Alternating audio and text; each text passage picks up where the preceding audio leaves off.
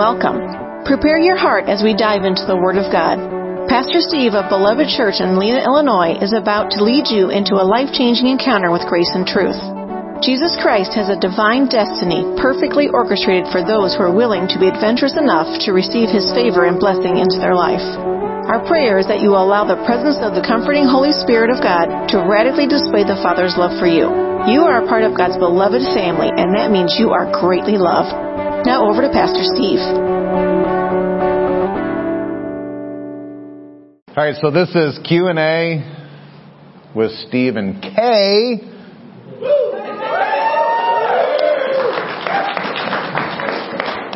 And I know that you guys tolerate Steve's answers, and you're exhilarated by Kay's answers. Yes. So I'll do my best to get my part done fast so we can get to the good part, which is Kay.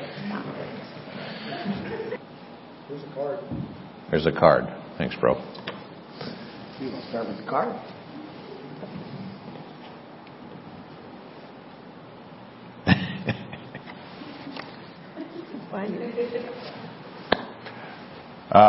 Okay, I have to be very cautious. We're going to talk about the V word. I can't say it because I need to keep our channel. And if I say the word, then they'll just take our channel down. You know, God forbid a pastor of a church would actually sit up here and talk about a V word, otherwise known as the jab, with his congregation. It's shocking that we live in a country that is so free, the land of the free and the home of the brave, that we're not even allowed to talk about a V word publicly. You're not allowed to talk about elections. That would be illegal in a free country. The V word is illegal. So what we're going to do is I'm going to call this the experimental poke. We'll call it the experimental poke. Is everybody on board with? If you don't know what I'm talking about, ask your neighbor. They're probably in the spirit. You might not be in the spirit. Okay, so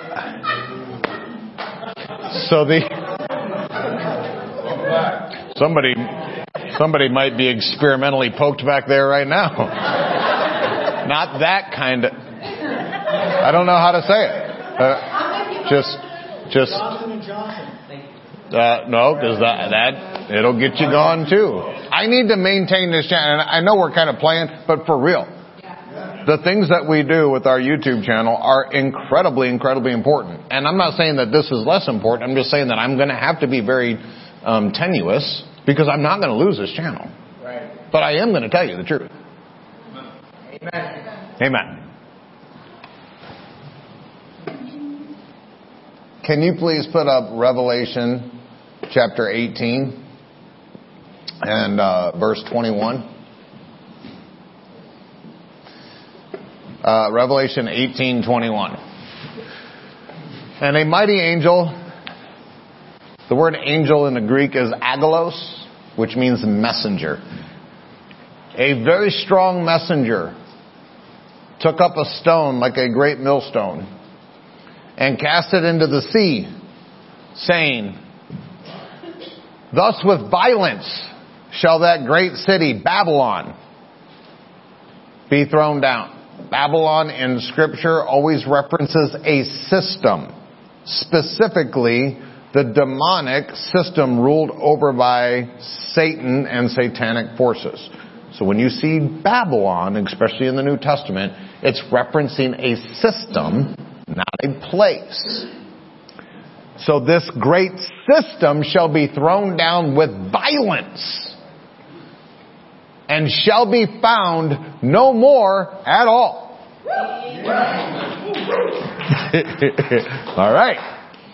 I've been doing a good job teaching you all in eschatology. Next verse. And the voice of harpers and musicians and of pipers and trumpeters shall be heard no more at all in thee. All of their hair bands are going to go away. And there shall be no craftsman of whatsoever craft they shall be found any more in thee. And the sound of a millstone shall be heard no more at all in thee. They don't get no food.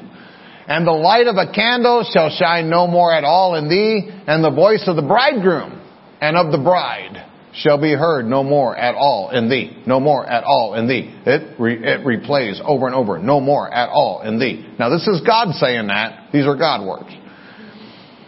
For thy merchants were the great men of the earth. Would you like to know some of their names?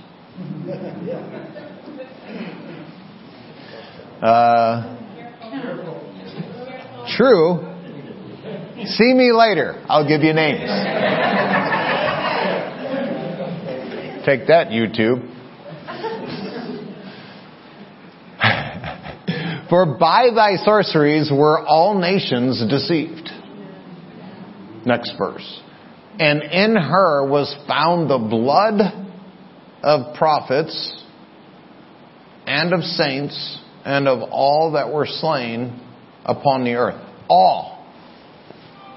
In her, all that were slain was found the blood. In that system, all slain folks, their blood was somehow attached. So back up one verse, please.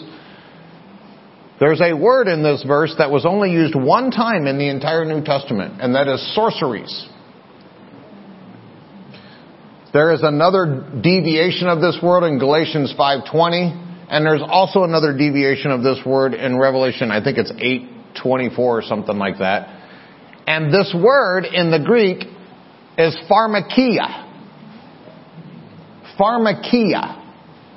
Does anybody know what English word we get pharmakia from?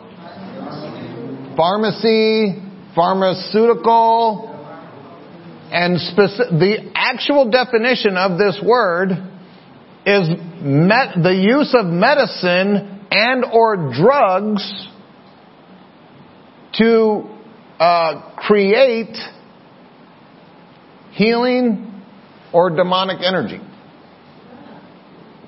Obviously, specifically in this verse, it's being used to reference the fact that they are going to use drugs or medicine to conjure up evil power that would produce all the blood of all of mankind to be slain.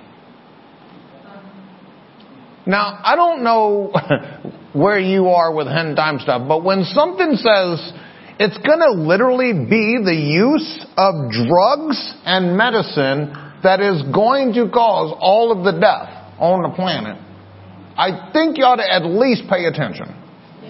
Yep. In the Septuagint, which is the Greek, Koine Greek translation of the Old Testament, the Septuagint would have been something that Jesus would have quoted out of. In the Septuagint, there is one usage of the word inoculation or immunization, which would be similar to the V word, the experimental poke. Please put up Hosea chapter 5, verse 19. Hosea 5:19. 19th verse. So this is going to start out, which I think is something incredibly parallel for our time. 19, please. Hold on. Let us go to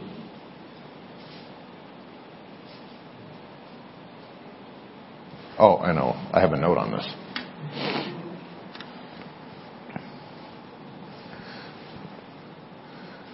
I'm sorry, Amos. You know those minor prophets.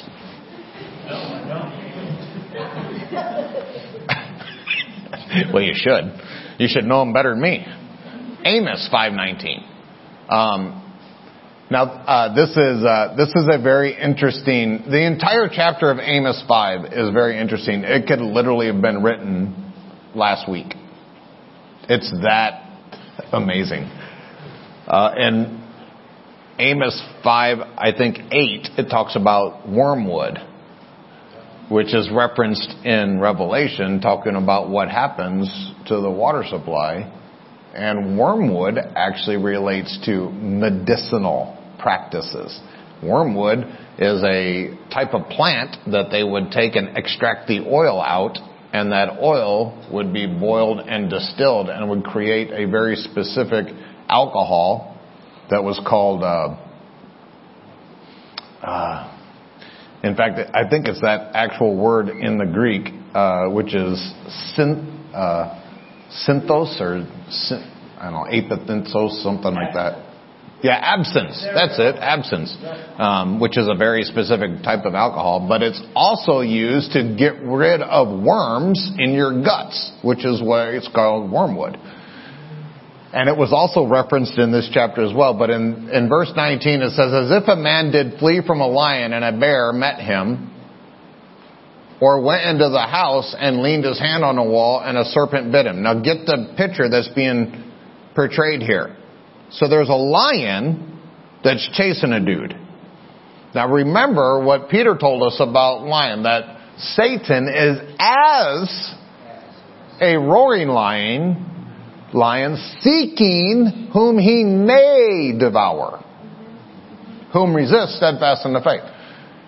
So he's like a roaring lion looking for those he may devour. Just take yourself off the menu, beloved. So if you take that reference and put it back in here, there's a man that's fleeing from a lion. So this is a person running from what the devil's doing. And in this instance, runs into a bear. That sucks. Or in other words, the cure is worse than the disease. And then there's some people running from the lion who run into the house and they think they're safe.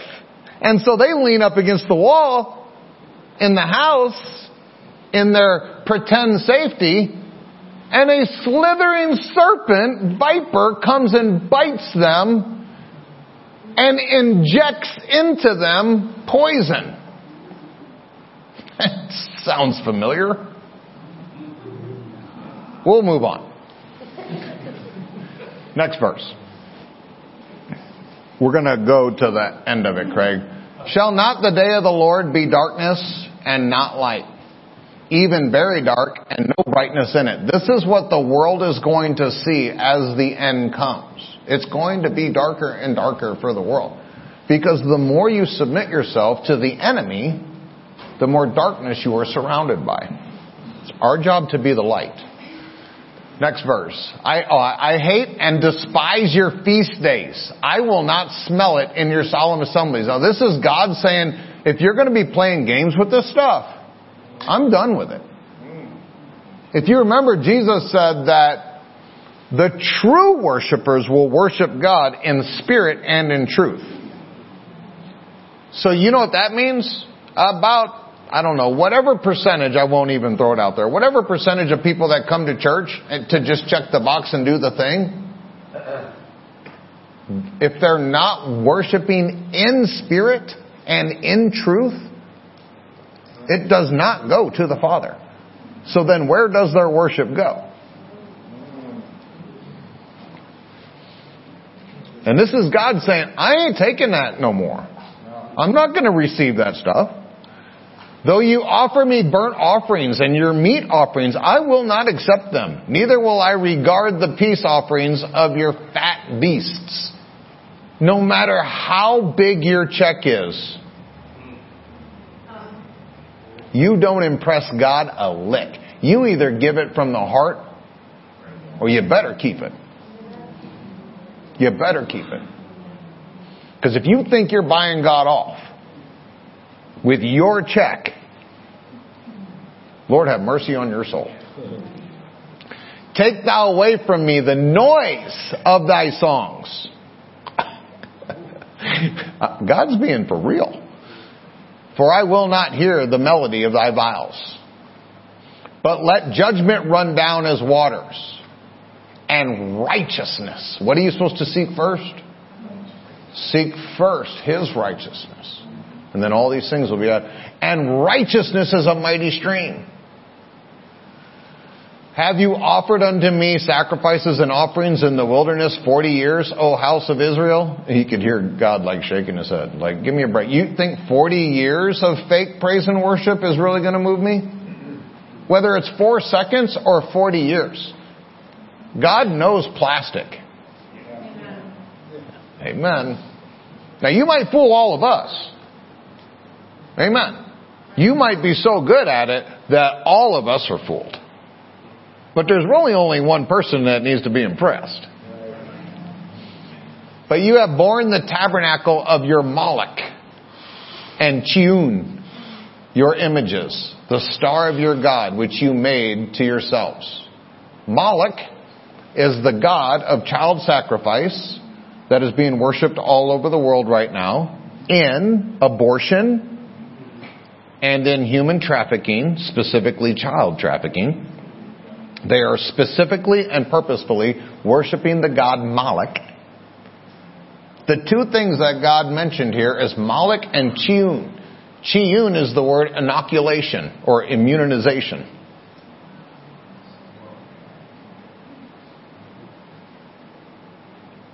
That should mess with you.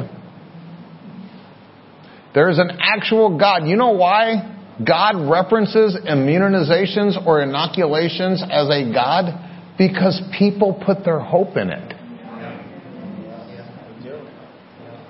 Anything you put your hope or your faith in, to your heart, is a God.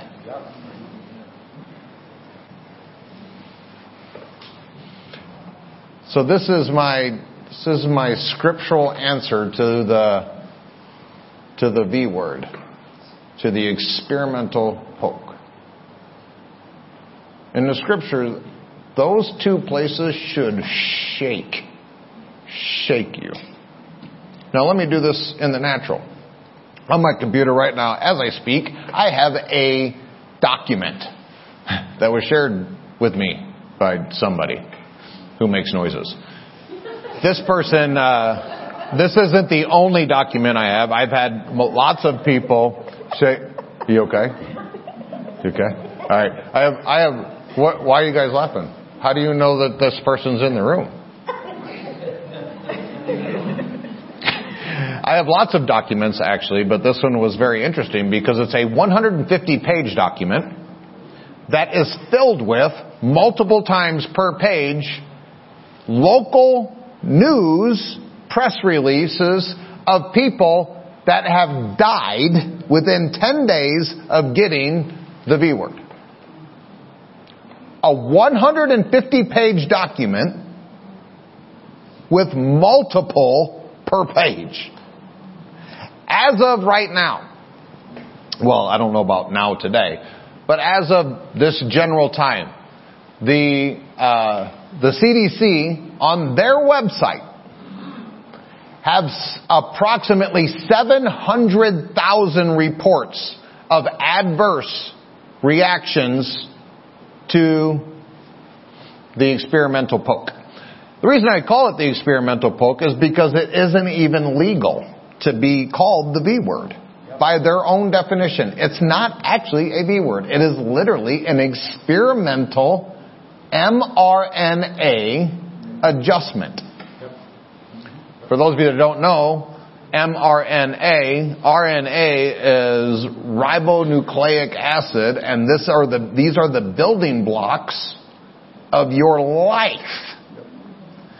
They have actually come out and publicly said that they are proud that they have literally deciphered the building blocks of human life. And now they are adding DNA that they have created to the DNA of humans. And they believe this is a good thing. And the reality is that there's a ton of folks that don't even do research in the natural to find out what's going on with this. 100% of these things contain aborted fetal tissue, fetal cells, and stem cells, which means 100% of the folks that have gotten the experimental poke have been involved with the murder of a baby. And I know that a bunch of folks are saying, well, I didn't know that. Well, that'll stand up in a court of law. You do know God knows stuff. And I'm not trying to make anybody feel bad. There is forgiveness for anything. I'm just letting you know, telling you, 100% of them have fetal tissue, stem cells research that went into that. So if you get it, you just need to know that a baby died for it. And was sold. Not died. A baby was killed. And then was sold so they could come up with the RNA change that is going to be poked into your body. I could literally do this for hours. Here's the bottom line.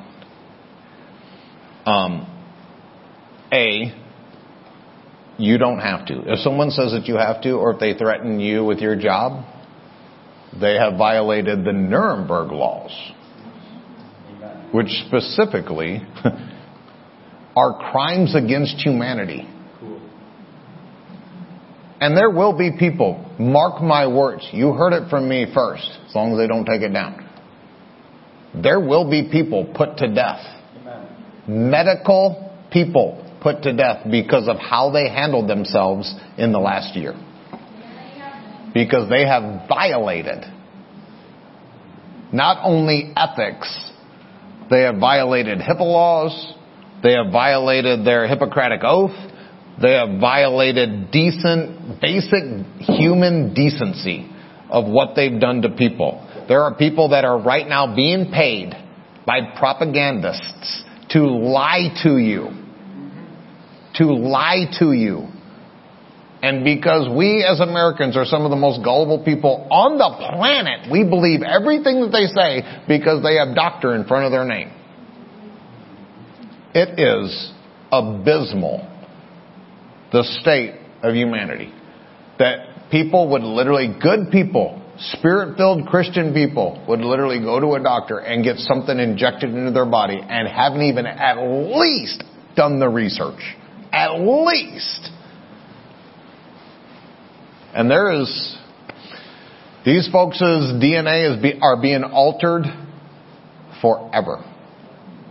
There are things, if you go and do the research, there are things like shedding that is taking place regularly where I don't know. Amen. I don't know why you're looking at me. We were just talking about it yesterday. There are gals, this badly, and probably eternally disrupts menstrual cycles in women. Most of the women that have gotten the V word are now sterile. Many of the women that have gotten them that were pregnant miscarried their babies. The men that have gotten it, they are sterile. One of the reasons that they've developed it the way they've developed it, I believe, is to cancel a generation. If you make the women sterile and you make the men sterile. And it's funny because they've literally made movies about it. Yeah. About sterilizing all of humanity and then not perpetuating it. Those of you that may not know, there's a place in Georgia called the Georgia Guidestones that just happened to show up. Nobody knows where they came from. But on the Georgia Guidestones, it's the guidestones of what they want humanity to be. And on there it tells you that the Earth's population should be around 500 million. For those of you that aren't paying attention, currently the Earth population is about 7.4 billion. 7.4 billion. The Georgia Guidestone says that we should have the American population around, or the world population around 500 million. So if you're doing the math, that means they really want to kill about 7 billion boy. They want 7 billion people to die, or just not reproduce. And then shockingly, they come out with a V word, an experimental poke, that just happens to sterilize most of the folks that get it. Accidentally. The reason I'm calling it experimental is because you are not even legally allowed to take this except under emergency use authorization. EUA. Under emergency use authorization, if you die, or if somehow you are mutilated, and there are tens of thousands of pictures of people who've been mutilated by it, you cannot do anything to any of the makers of it because it's emergency use. If you take it, your health insurance is null and void. If you develop any reactions to it, you are not covered by your insurance because it's emergency use. And the worst part is how many people are being threatened with their jobs, with their livelihood. They have segregated sections in MLB baseball games for the V and the non-V sections. It's the exact same thing that's happening with the masks. You either wear a mask or you're an anti-masker. And now all of the population, you realize that the reason that we have the race wars, quote unquote, that they are trying to get you all to do, which doesn't make any sense for any Christian. Because we henceforth now know, do we not see any man after the flesh? 1 Corinthians 5:15 and 16. If you see someone after the flesh, then you're not in the Spirit. If you're not in the Spirit, good luck figuring it out, how to get to heaven. So the race wars have actually nothing to do with racism, because America is literally the least racist place on the planet. Amen. On the planet. The least racist place. But the reason they want black against white, or right now black against Asian, they just come up with a new one every couple of days, is to get people divided. Because divided, it's easy to kill a population. That's why they want mask and anti-mask, is to get people divided, then they fight about it. There are people that have been killed over masks. Did you know it? Over masks. Just the other day, a news story came out that a neighbor shot his neighbor because he wouldn't put a mask on. Shot him to death because he wouldn't put a mask on. That'll solve the problem, though. He's not breathing. The same thing with the V and the non-V. You just start... The more you can separate a population and get them to hate one another, and for whatever reasons, whether they're real or unreal, the more likely you are able to come in and to solve the problem by just killing off the part of the population that the other part don't like. So then we all agree. I don't, obviously I'm a person who's studied history, but I don't think people realize that a good Christian nation, a good, healthy Christian nation, Germany, in 1939, was able to be invaded. And within just a few short years, they were convinced to treat Jews as animals, and they were able to exterminate Jews because they were subhuman. They went from a Christian nation to exterminating an entire race of people. How do you do that? You're living it today. You are literally living it today. This is how they do it. Propaganda over and over, over and over. Lie, lie, lie. If your TV is on, you're being lied to. And the amazing part is probably half this room is paying for it to get into your life. In Psalm 119, verse 130, it says that the entrance of God's word bringeth light. So the entrance of God's word brings light. So then what does the entrance of the enemy's word bring? What do you think your glowing screen is bringing? Your glowing screen that you are completely addicted to, that you cannot put down, is on purpose bringing darkness to your heart. And then people will say, well, I mean, it's only mRNA changes in my body. Give me 2 shots.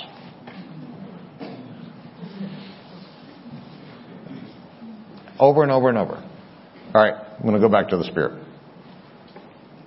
So then what is a Christian to do? It depends on your faith. And I'm being for real.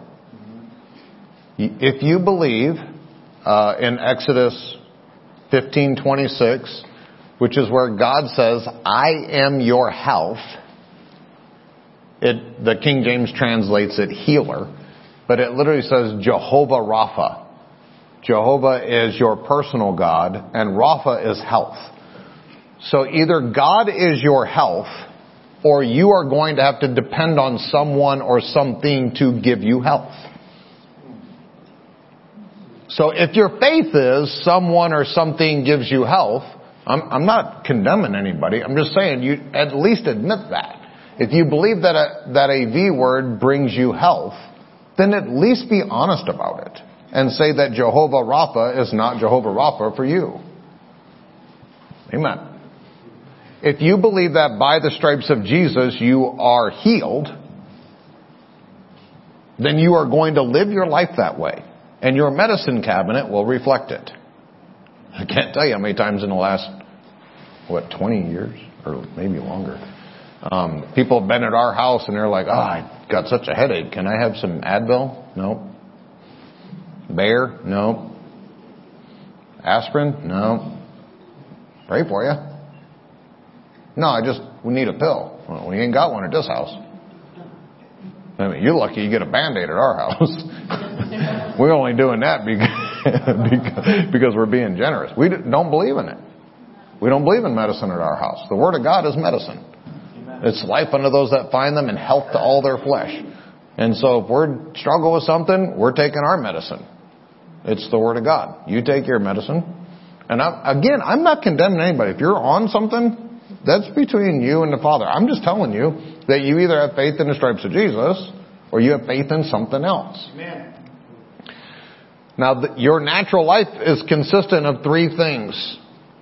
Health, which is 100% is contingent on what you believe about Exodus 15:26 and Matthew 8:17, Isaiah 53:4 and 5, and 1 Peter 2:24. You either believe that Jehovah Rapha is in you, the Lord your health, and you believe that by the stripes of Jesus you are healed, not will be, but are healed, past tense. If you believe that, to the degree that you believe that, your health will be affected by that. Your health is 100% a deviation or determined by that belief. Period. Period. But there's also 2 other places of your physical life, which is fitness and shape. And one day I'm going to preach on this stuff. Fitness is whether you can go up and down a flight of stairs without hacking up a lung. And some people can't. I on purpose work on fitness because I don't want the Lord to ever come to me and say, son, please go and do this. And I say, I'm sorry, Lord, I'm too fat and out of breath and I don't know how to carry that. I'm not going to say it. Whatever He asks me to do, I'm going to be ready for Him to do it. So I do work on fitness. Bodily exercise profiteth little, but godliness is profitable unto all things. It says in 2 Peter 4:8 or 1 Peter 4:8, one of those 2. Or Timothy. It's in Timothy. Read both of them. They're great. Bodily exercise profits little. And it does. There's a little profit to bodily exercise. And some people exercise. Look at there. Some people exercise and they think that they're going to get health from it. No. You get the benefit of exercise, which is Kay and I go for a walk all the time. We go walk 3, 4, 5, 6, 7 miles. Well, I do. She cuts her off around 4. But if the Lord needs me to climb a mountain in Thailand, who went to Thailand with us before? Yep. So you didn't go to Thailand? Oh, I was thinking Honduras. Lying on TV. Judy went. But anyway, we had to climb a mountain in Thailand because the bus only went so far. So we had to climb the rest of the mountain, and we ate fish oatmeal for breakfast.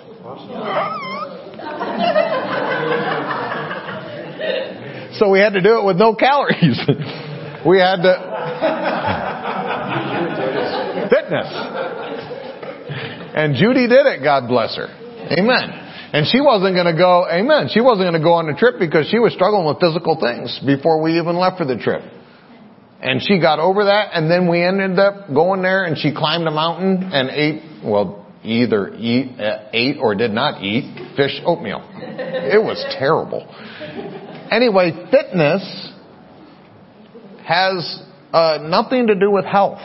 And the world has convinced you that health and fitness go together. They do not go together. You know how many fit people drop over dead? Yep. Amen. Come on now. Literally, there's a guy that wrote a book about 30 years ago. Jim Fix. What? Jim Fix. Jim Fix. Fix. Yep, he was massive. Yeah, great big fat guy. Started running, lost a bunch of weight, wrote a book about how to be fit. Right after he wrote the book, dropped over dead, jogging. Super fit, dead. So not healthy. So you can be fit and not healthy. You can be healthy and not fit. Right. You can believe completely in the finished work of the cross, the stripes of Jesus, and be healthy. And be able to barely get out of your car because your hips are stuck. God bless you. And God, you're fine. You can be 120, be whatever. It might not be enjoyable. I want the Lord to be able to use me in that area. And so if He wants me to go to Bob's house and cut, how many cords of woods we cut that day? I don't know.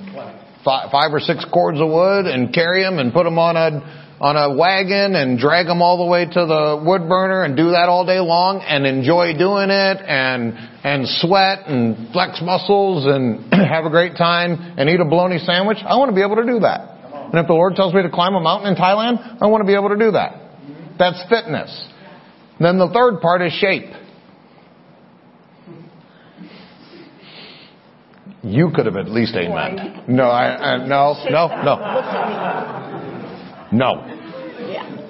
Shape has nothing to do with the other two. Now, you're going to be more likely to be shapely if you're fit. But I know fit people that are not in shape. And I know shaped people that are not fit. And I know fit people that are not healthy. And I know healthy people that are not fit. And I know shaped people that are not healthy. And I know healthy people that are not shapely. Are you following me? These are 3 separate areas, and people just lump them together, think they're all the same. No, you actually have to work on them differently. I work some on shape because I want to go to my bedroom at the end of the day.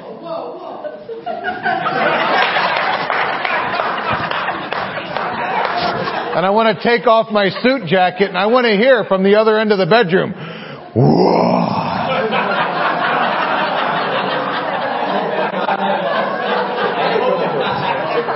And then a growl. And so I'm still working on it because I ain't heard it yet.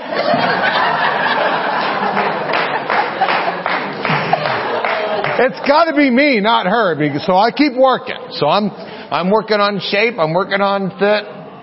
But if you let me say it this way, if you're only going to work on one, work on faith. Believe in the finished work of the cross and in Jehovah Rapha, your healer. And there's a whole ton of deviations here. People can literally start putting their faith in minerals and vitamins and organic food and special diets and all this kind of stuff. Good luck. Be it unto you according to your faith. That means that if your faith is in your diet, then the one time you eat something wrong, you are going to give the devil permission to come in and kill you. I didn't eat that one organic meal. Well, that's why I got cancer. If you believe that Jehovah Rapha, who is unchangeable, it lives in you and provides health for you, and you believe that you cannot be touched by sickness and disease because of the stripes of Jesus, then you can have 2 desserts, and you're not going to give the devil permission to make you sick. What'd you learn in church today? Pastor Steve said we could have 2 desserts. All right, literally I could do this for a long time. But I need you to understand that my opinion, and I got it, a ton of people have opinions. There is a mega church in Chicago that is being paid by the government to do PCR testing, which makes people sick, and also puts holes in a membrane in their brain, makes their brains bleed. But there's a mega church in Chicago that is doing PCR testing, being paid by the government to do PCR testing at their church. They are also being paid by the government to be the #1 vaccination site. Oh, I said it. I didn't say it bad, though. The #1 vaccination site in all of the Chicagoland area. The #1. Thousands of people are getting the V at this church. And they have yet to open the church for the people of God.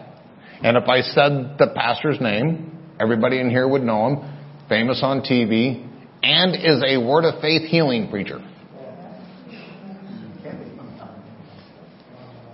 Yep.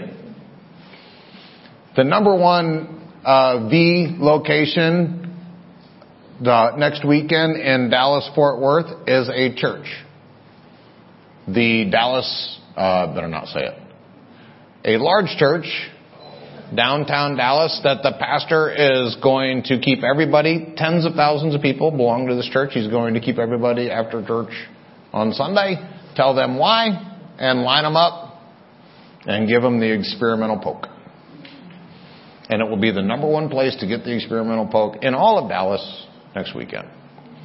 Man of God being paid by the government. And I know all y'all are shaking your heads, but if you don't believe in the finished work of the cross, what do you got? Go line up. If you got to do that kind of stuff to keep yourself healthy, I mean, it is a big, mean world out there, sister. And the devil don't play fair. No, he don't. And maybe you'll be one of those ones that get the experimental poke and you're okay. Maybe you're not. I would just encourage you to trust Jesus. Amen. Jesus Christ the same, yesterday, today, and forever. He never made anybody sick when He came into their bodies. And He'll never leave you astray. All right. You want to add anything to that? No, the only thought I had in response to that question was, they're basically asking what would be better if I do the other vaccine that doesn't have the mRNA. Is that what it's said? None of them do. Man-made vaccine. Hey, E-word. I said it twice. Too late now. They can edit it out later. It's man-created, man-made. To say that one is better than the other, one is not going to somehow affect your body in a negative way. I know you probably don't want to hear that answer, but it doesn't matter. It just doesn't. If you're thinking that one man-made thing is going to be better for you than another man-made thing, I would encourage you to lean on the Word and what the Word says concerning your health and your healing, because there's nothing that man has ever made that's going to give that to you. Never. And one of the things I was talking about shedding, then I got off track, is that if you do decide to take it, and I'm not going to condemn anybody for anything, if that's on you. But you do need to understand that this shedding thing is for real, which means that people next to you are getting after effects based upon your decision. And specifically, there are tens of thousands of women that have logged complaints about the fact that they, as an un-V person, being with a V person, that their menstrual cycles have been jacked up. In fact, we were just with someone recently who is a 46-year-old woman who has had her tubes tied, who has to get back on the pill because her menstrual cycles are so terrible and out of whack and painful and all this kind of stuff that she has to get back on the pill to get it all done. And she has no idea why. And we had to gently break the news to her, and she didn't believe us. I'm like, okay, so you haven't had a problem in 10 years. And then all of a sudden, living with someone who had it, and all of this stuff has happened. So the reason I'm saying that is because your decision on this doesn't just affect you, it affects people around you as well. And so I want you to be considerate of that in your decision. I am not going to tell anybody what to do. You want to go get it? Go get it. You better do it in faith. Anything that's not of faith is sin. So if you're going to go get it, you better get it with faith. And I pray that it's all right for you. I believe that faith can sanctify anything. I learned mission work in a mission school, and they told us that if we're on the mission field and they serve you meat with maggots in it, you pray over it. Amen. And eat it. Amen. And I know a bunch of you are like, because we have princesses here. I'm okay with that. Be princesses.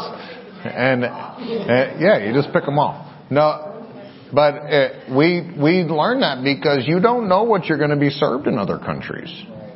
And you don't know what condition it's going to be.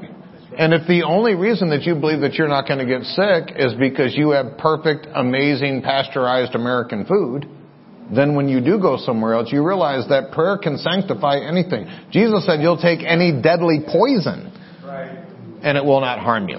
Now, I'm not saying that to say, well, hey, I guess the experimental poke is a poison, and Jesus said we can take. Don't you dare tempt the Lord thy God. But I'm saying for those of you that are in here, you believe in the finished work of the cross, and you live with somebody who maybe took it, and you're worried about what I just said about shedding, you don't have to worry about that, because greater is he that's in you than he that's in the world. Amen. You don't have to be worried about that stuff. And if you are worried about that stuff, then you don't believe that greater is he that's in you. So I would tell you to work on that. But you don't get to blame anybody else for your circumstances. You don't get to be a victim. And you don't get to be a slave because some place told you that you got to get it. And I know there's a bunch of folks in the medical field that are in our church. We have nurses and EMT people. And I know the pressure is immense on those folks. I get it. I totally get it. And if you're going to say, well, Pastor Steve, give me permission or take it away, you don't get to make this decision based upon my opinion.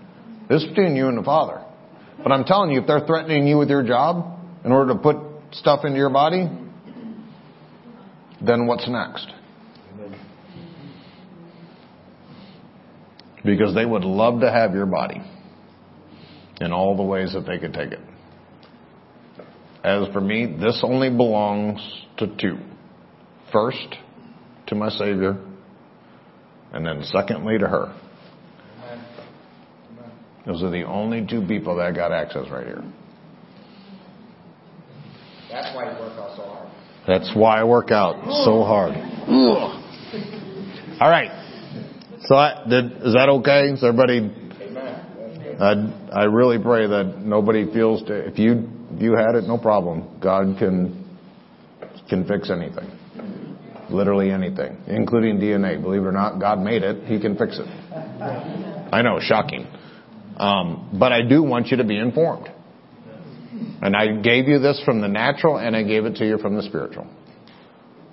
So if you got additional questions or comments about it, please don't send me all the stuff. And I have plenty on my plate to study the Word of God and understand what the Spirit is trying to say to the church. I don't need to shovel through the thousands of gigabytes of information of all. I don't need it. I'm just saying, if you have any more questions as it relates to the scriptural place in that, please come and see me. We'll talk about it.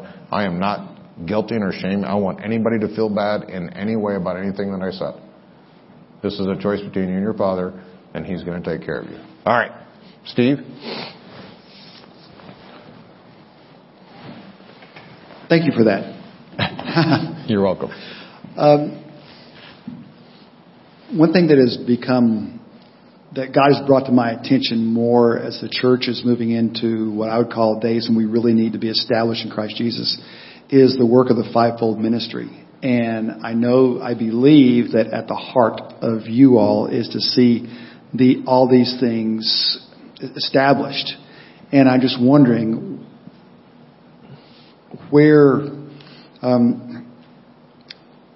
how beloved is being established in that fivefold ministry. Are there people that we look to for these roles of apostle, prophet, pastor, evangelist, and teacher? And I know we have the grace groups, and there's teaching going on there, and what you all are doing is great. But in the great scheme of things, is there more information that I'm not aware of?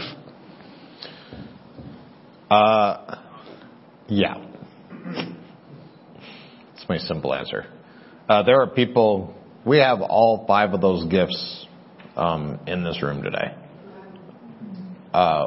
We're just not necessarily pronounced about titling them. Almost all of our leadership team are just called pastor, just because it's the cool, acceptable thing. Not because that's necessarily their gifting, but because our world recognizes someone that's in ministry when they have that title as pastor. We make ourselves. First of all, I don't think.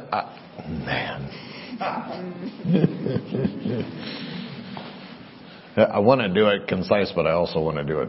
I want to give it the proper understanding. So, I don't believe that a person singularly is an apostle. I believe that the apostle, the prophet, the evangelist, pastor, and teacher are the gifts that Jesus puts through human beings to the church that He went and purchased. Jesus is the apostle. He's the pastor. He's the teacher. He's the everything. And so in whatever area I lean on, for example, my favorite thing to do is to teach the Word of God. Does that make me a teacher? What motivates me every single day is my love for the people of Beloved, which is shepherding. So am I a shepherd.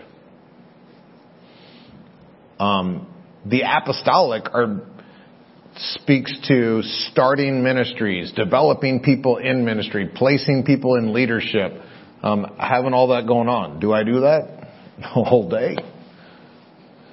The prophet is someone who hears from heaven and declares what heaven is saying. Have I ever done that? Every day. Literally every day I prophesy. The evangelize. The term actually means a good newsist. If you look it up in the Greek, it's a person who proclaims good news. So do I evangelize? More than people want to hear it. So I just said that I'm all 5. And I'm not Jesus. I believe that everybody has these gifts on the inside of them. Now there are areas of life that everybody is probably more pronounced. I would say of all those things, the number one thing for me is shepherding. I just love watching people grow and develop and become healthier and greater. That is like, if I had to pick one of them, I would do that. But I'm still going to good news them, and I'm still going to prophesy to them, and I'm still going to be putting people in leadership to make it better and all that kind of stuff. And so I don't necessarily believe like Bob is, he's very pronounced in the prophetic. Is he a prophet? I don't know. Whatever the Father tells him. I don't even care. All I know is that he's prophetic. And so if I need to have the gift of prophecy and for some reason I'm not stirring those juices, I'll go see him, or I'll go see, my mom's incredibly prophetic. But she covers it up with this cutesy little smile and this 5-foot frame. It's amazing. Like all those bony-fingered prophets up in heaven that were hellfire and damnation, they all look at Mom and they're like, way to go, woman. So I am purposefully developing all of those things in our leadership team, and I'm always looking for more people that want to embrace whatever that aspect that the Father has called them up into. I'm just not going to get too carried away with getting hung up on the titles of it. I don't know if does that resonate, make sense? It clarifies things greatly. Okay. So if you believe that you're being led in one of those skill sets or one of those gifts, we would love to super develop you in that and to make it. But I don't want anybody to be lopsided, because I don't want you to be so good newsist, evangelistic, that you don't have permission to prophesy to someone. I want you to prophesy. 1 Corinthians 14, I think it's verse 4 or 12 or something like that, says that you all may prophesy. Does that make everybody a prophet? No, it makes everybody prophetic. If you have the Holy Spirit, you're prophetic.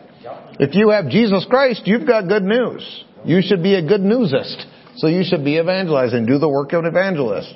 Should you be shepherding people? If you're a parent, you better be. Amen. And beating the sheep don't work. I tried it. Beat the sheep long enough, they'll bite you. I got bit a lot.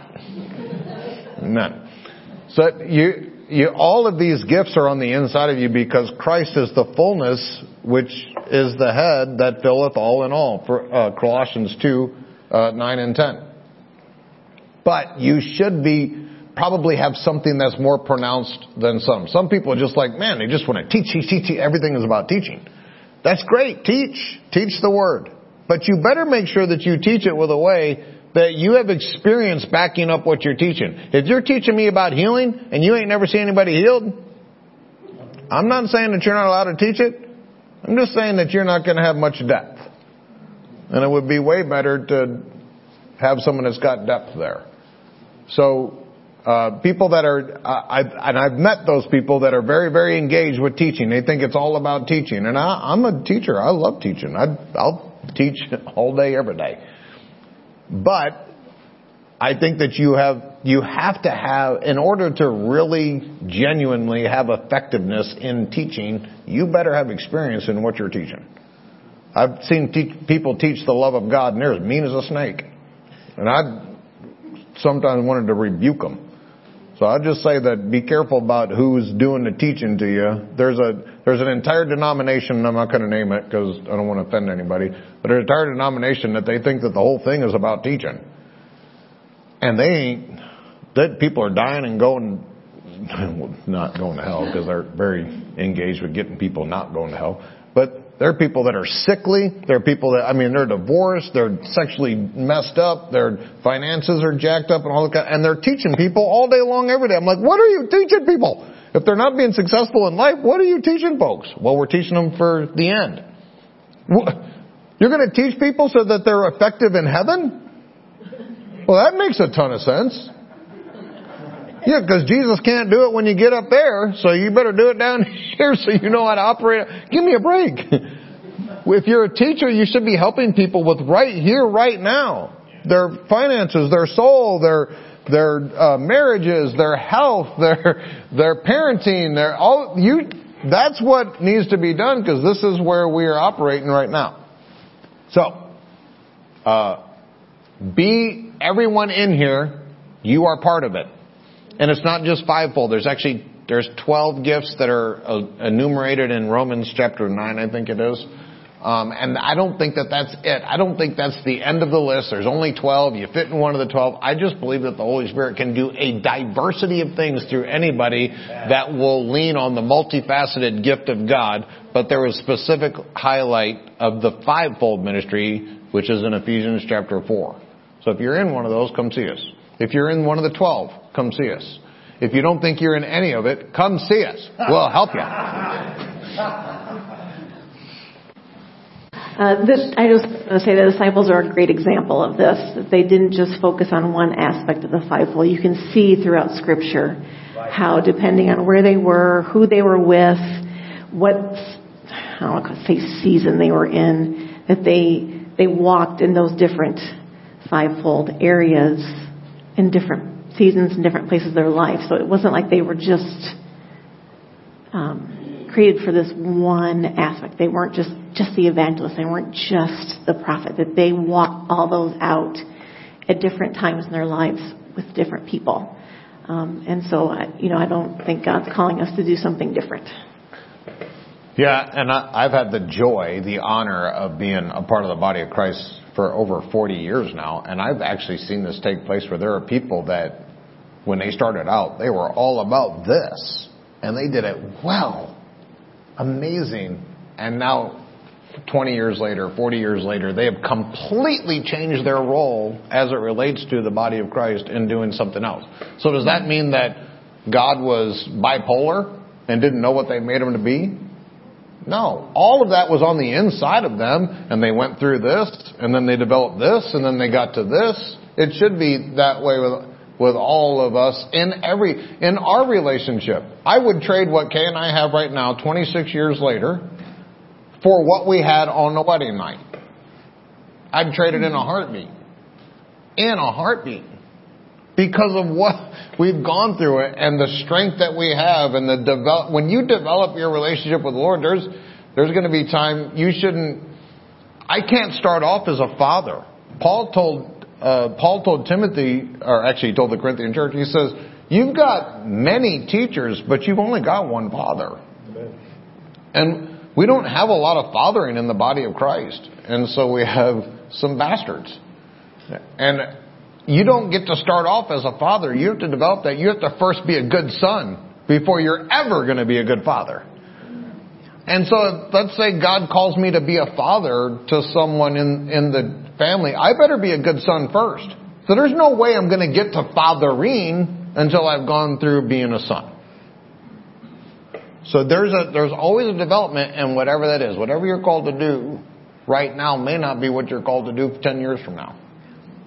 And just be open to that. Whatever the Father wants to do with you, I promise you, it'll be awesome. Just let him do it. All right, Chris?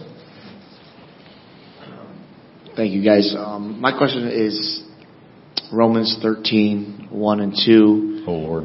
In the NIV version, of course. Just question this because I've heard it so nearly inspired version, of course, he says. I missed it. I'll tell you later. Let everyone be subject to the governing authorities, for there is no authority except that which God has established. The authorities that exist have been established by God. Consequently, whoever rebels against the authority is rebelling against what God has instituted, and those who do not will bring judgment on themselves. And this question comes up to me for all that we've gone through over recently. It really just hits home in my heart more of who am I to really listen to? And I know who to really listen to, but the world is putting all these out there is that this is the authority, this is the authority. And I'm just trying to make sure that we get hit home here in Beloved on who the real authority is and how to distinguish the Scripture. All right, so this was written by Paul, for those of you that don't know. And Paul, at times in his life and ministry, rebelled against authority. So either he's a hypocrite or there's more depth to this than what the surface rendering of these verses are. So I'm going to do this as quickly as possible. There are hundreds of hours that I could expound on this particular subject. So God created government. Government was created by God. And I know that people totally don't like that because, especially in America, we think it's cool to be a rebel and do our own thing and be a free spirit. And we think somehow that's godly. Like that's anti-Christ, just so you know. God created government. Not to hurt or restrain people, which is why our system of government, that the founding fathers in America said that there are certain inalienable rights, and it's government's job to protect those rights. But obviously, 240 years later, they've decided to upend that. So God created government. I'll say this, that communism is better than anarchy. And so if you're Paul and you're living under a Roman system that was a maniacal, tyrannical system, it is better than anarchy. And so Paul submitted to the governmental system that he was in because it's better than the alternative. So God creates governments, but he doesn't necessarily place the people in those governments. It says in, this might be Hosea. This is Hosea 8.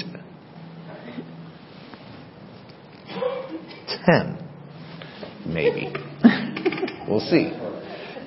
But God said, hey, you've set up princes, but not by me. You put in leaders, but I didn't have anything to do with it. That was close. It's somewhere in there. Hosea.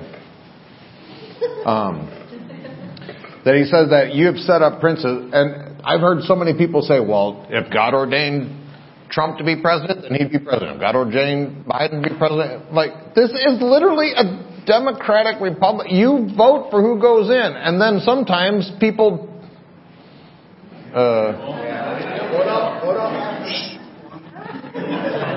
they do wrong things. And then someone who shouldn't be there is there. It happens. That's not God. You can't blame that on God. Yeah. So I was a manager in. Did you find it? I don't know if you found it. I was a manager in a restaurant business, and there were good managers and bad managers. Is that God? No. God created leadership, and depending on how that individual operates, is how much honor. Give honor to whom honor is due. There were times that Kay had to give me honor as her husband when I was acting like a jerk.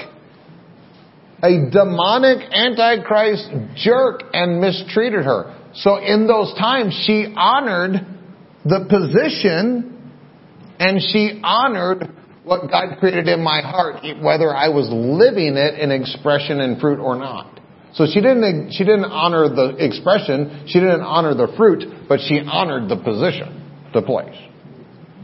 So if I came home and I said, I'm your head wife, and you better do this sin. She says, no. And I love you, and I honor you. So if my government, this Christian American government, quote unquote, comes in here, which they can, and they kick the door down, they say, Pastor Steve, you will do a gay marriage. I will not. Because it is anti-Christ. It is against the Word of God. It's an abomination before God's eyes, and I will not do it. Well then, we're going to pull your pastorate and take your church. All right? You can't stop the kingdom. I'll have church in a cornfield under a tent. I'll still doing it, and some of you crazies will show up. I'm not going to fight them. I'm not going to shoot the guy in the face and, how dare you come into my... No. If that's what the government does, and we're not that far in America from them doing things like... They're doing it in Canada right now. They're doing it in Europe. And they're literally imprisoning them for doing stuff just like that. And if they do that, then God bless them. God's going to keep me. I'll have the greatest jail ministry that you've ever heard of. And I'm not scared. And so I'll honor the position, but I won't honor the mandates of it. And so this is important to understand. So if an evil person is in a place of leadership, you honor the place, the position. If a godly person is in a place of leadership, now you even get to honor the person and the place. But either way, you still have to believe in what God ordained. Yeah, and you really need to get into verse 3 and 4 and look at what a godly ruler is supposed to be.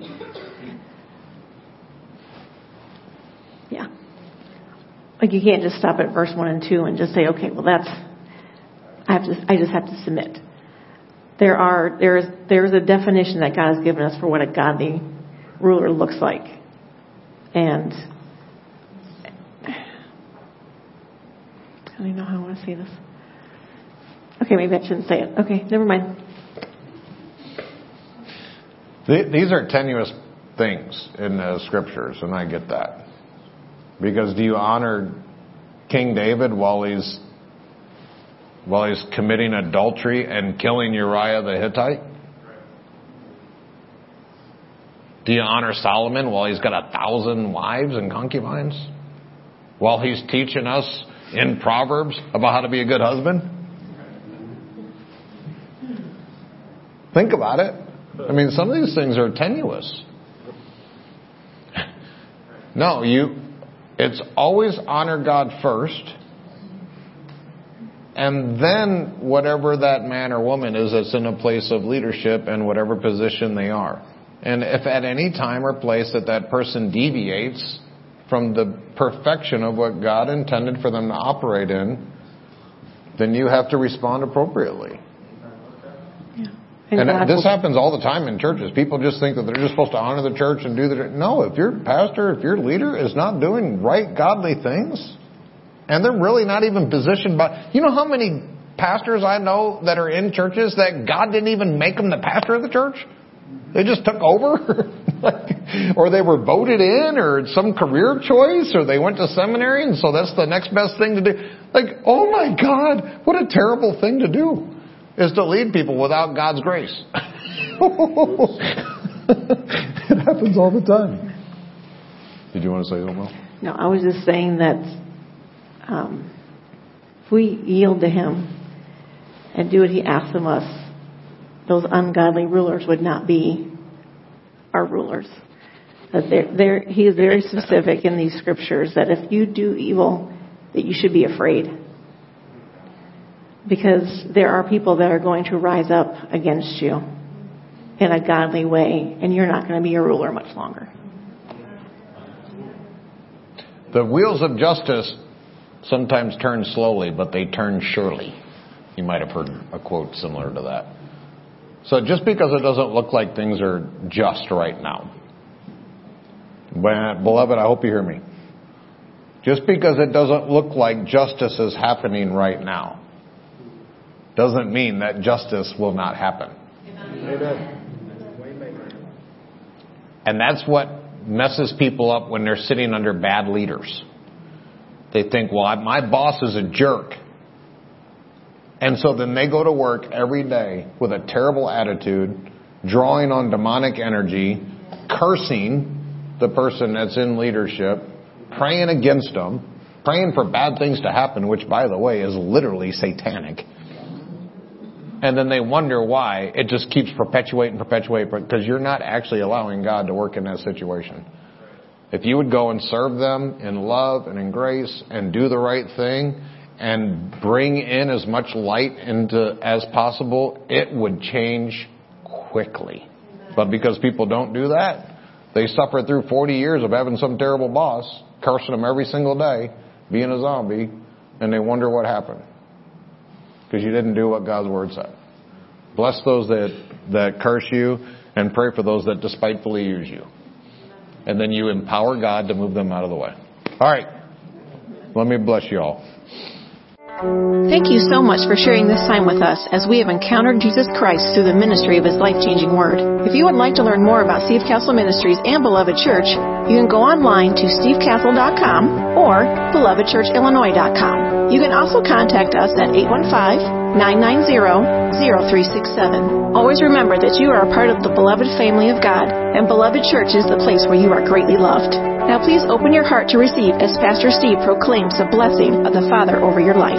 I pray, I declare that above all things, that you allow the finished work of the cross to bring prosperity into your finances and also divine health, prospering your body. And all of these things are going to affect you in a supernatural way as you allow your soul, your mind, your will, your emotions, and your personality to be perfected in prosperity that the Father desires for you to have. We love you, and we cannot wait to see and be with you again soon. Goodbye, beloved.